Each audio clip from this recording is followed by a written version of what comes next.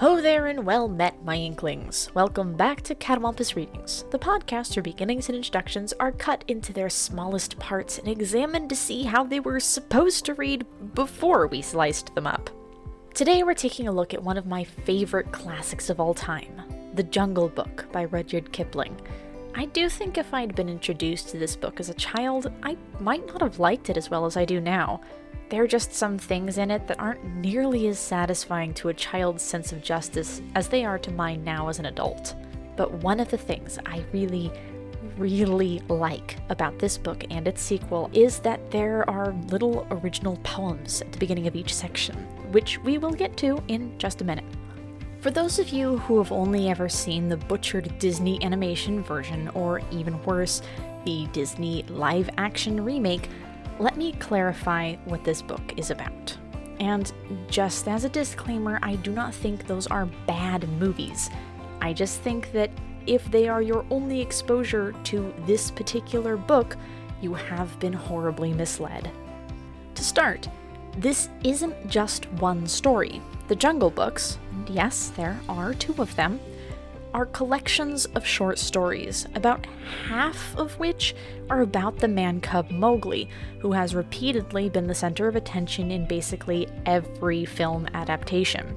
But if you grew up in the 80s and 90s, you might have seen a short animated film about a mongoose named Rikki Tikki Tavi. There's another short animated film about Kotick the White Seal, which was released about the same time. These stories are from The Jungle Book, just in case you didn't know. These stories were published serially in magazines over the course of several years, and as with other classics we've encountered during the series, I haven't been able to find any summary for this book as a whole. There are those that exclaim about how it's a timeless classic and how Kipling had philosophical underpinnings for every story and character, which, true, but also not what I'm reading the summary for, guys. On the flip side, there are other summaries which imply through bald omission that the entire book, or even both books, are about Mowgli and his wolf brothers, which is horribly misleading, and it's no wonder there are so many people on Goodreads leaving bad reviews, saying it's stupid that they were promised man-cub adventures and ended up reading about some weird Buddhist monk in the mountains. So, in light of the half-dozen summaries that aren't actually summaries at all, I'm going to give the synopsis on the back of this book a 0 out of 5 stars for either not existing in any meaningful sense or misleading the reader about the contents of the book, which is very not cool. Say no to lying, kids. It's worse than drugs. With all of that out of the way and a slightly disappointing start, let's dig into the introduction to this iconic work and see where it takes us. The Jungle Book by Rudyard Kipling. Chapter 1. Mowgli's Brothers. Now Ran the kite brings home the night that Mang the bat sets free. The herds are shut in byre and hut, for loose till dawn are we. This is the hour of pride and power, of talon and tush and claw. Oh, hear the call, good hunting all, that keep the jungle law. Night Song in the Jungle. It was 7 o'clock of a very warm evening in the Seeonee Hills, when Father Wolf woke up from his day's rest, scratched himself, yawned, and spread out his paws one after the other to get rid of the sleepy feeling in their tips. Mother Wolf lay with her big gray nose dropped across her 4 tumbling, squealing cubs, and the moon shone into the mouth of the cave where they all lived. Said Father Wolf, "It is time to hunt again." He was going to spring downhill when a little shadow with a bushy tail crossed the threshold and whined, "Good luck go with you, O chief of the wolves, and good luck and strong white teeth go with the noble children, that they may never forget the hungry in this world." It was the jackal, Tabaqui the dishlicker, and the wolves of India despise Tabaqui because he runs about making mischief and telling tales and eating rags and pieces of leather from the village rubbish heaps. But they are afraid of him, too. because Tabaki, more than anyone else in the jungle, is apt to go mad, and then he forgets he was ever afraid of anyone and runs through the forest, biting everything in his way. Even the tiger runs and hides when little Tabaki goes mad, for madness is the most disgraceful thing that can overtake a wild creature. We call it hydrophobia, but they call it diwani, the madness, and run.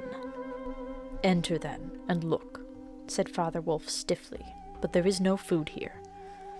"For a wolf, no," said Tabaki, "but for so mean a person as myself, a dry bone is a good feast.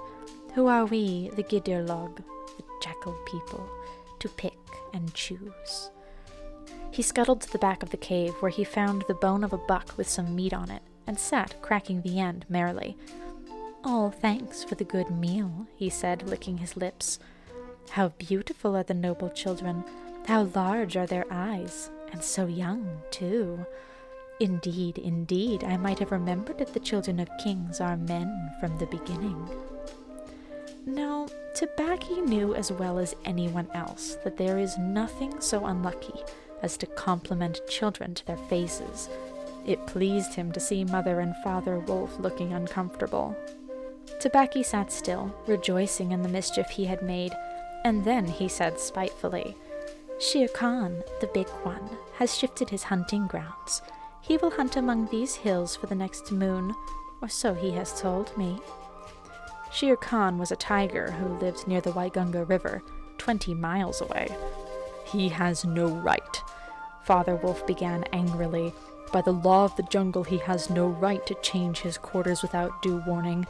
He will frighten every head of game within 10 miles, and I have to kill for 2 these days." "His mother did not call him Lungri, the lame one, for nothing," said Mother Wolf quietly. "He has been lame in one foot from his birth, and that is why he has only killed cattle. Now the villagers of the Waigunga are angry with him, and he has come here to make our villagers angry. They will scour the jungle for him when he is far away, and we and our children must run when the grass is set alight. Indeed, we are very grateful to Shere Khan." "Shall I tell him of your gratitude?" said Tabaki. "Out," snapped Father Wolf. "Out and hunt with thy master. Thou hast done harm enough for one night." "I go," said Tabaki quietly. "Ye can hear Shere Khan below in the thickets. I might have saved myself the message."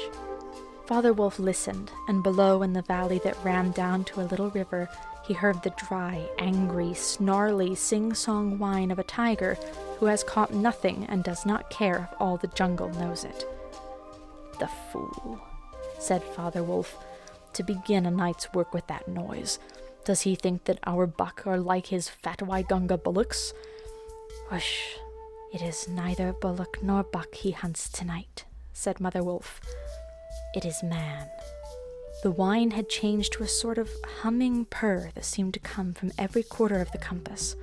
It was the noise that bewilders woodcutters and gypsies sleeping in the open and makes them run, sometimes into the very mouth of the tiger. "Man," said Father Wolf, showing all his white teeth. "Faugh! Are there not enough beetles and frogs in the tanks that he must eat man? And on our ground, too."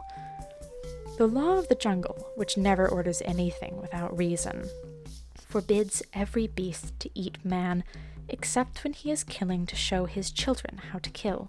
And then he must hunt outside the hunting grounds of his own pack or tribe. The real reason for this is that man-killing means, sooner or later, the arrival of white men on elephants with guns and hundreds of brown men with gongs and rockets and torches. Then everybody in the jungle suffers. The reason the beasts give among themselves is that man is the weakest and most defenseless of all living things, and it is unsportsmanlike to touch him. They say, too, and it is true, that man-eaters become mangy and lose their teeth. I think this is my favorite kind of introduction. Instead of showing us the world through passive exposition or describing the problem like a faceless narrator at the beginning of a fairy tale, we get to see characters interact almost immediately. On top of that, I think the world is at least partially introduced before the story even begins, in the little rhyme at the beginning of the chapter. Ram the kite brings home the night that Mang the bat sets free. This is a story about the jungle, its people, and its laws. It also gives us a hint about the feel of the story. Birds don't actually carry the night anywhere, and bats can't start the night by letting it out of a cage. This is more like a folktale or a legend than it is a story we're supposed to think is actually real. And once we're familiar with the jungle and the characters of Mother and Father Wolf and the jackal Tabaqui, we're introduced to the primary conflict in the form of Shere Khan, the man-eating tiger. Even before we get to the part where the tiger tries to force his way into the den, which I didn't read, by the way, we know that he is the problem. How do we know that?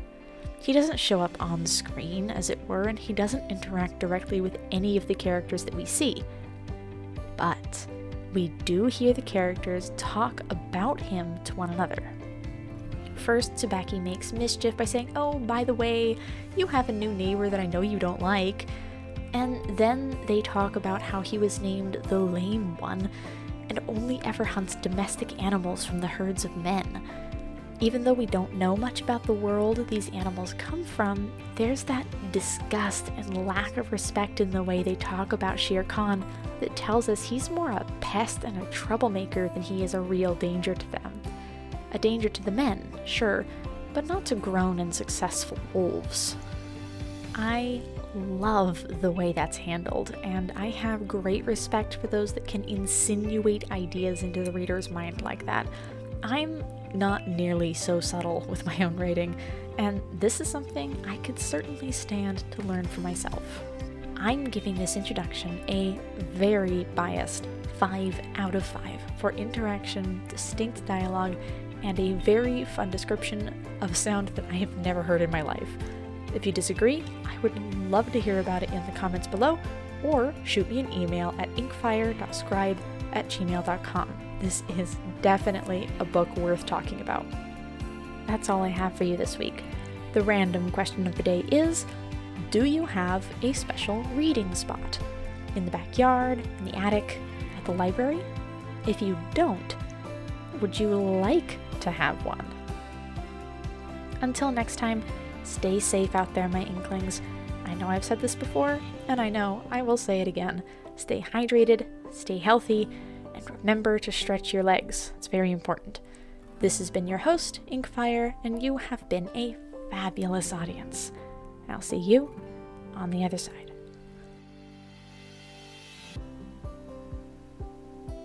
Thank you for listening to Catawampus Readings. This podcast is made possible by listeners like you. If you're interested in supporting Catawampus Readings and would like early access to new episodes, you can sign up to donate monthly at patreon.com/inkfire. Special thanks to our patrons Corvus, Valkyrie, and Barry Marie.